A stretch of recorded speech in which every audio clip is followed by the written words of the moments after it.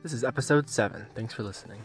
After 2.5 hours of work, I take my first break, and yesterday I bought some cold brew coffee and some eggnog, and today I buy oatmeal raisin cookies.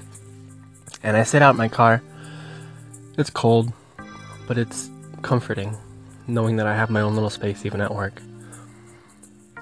It's hard going to work every day, realizing that 8 hours of your life is gone, so that you can have 2 days at the end of every week to enjoy. But even on those days, you find yourself doing things that you don't always feel like doing. But I feel as long as we take life's little pleasures and little comforts and enjoy them as much as we can, it makes life so much better and so much more fulfilling.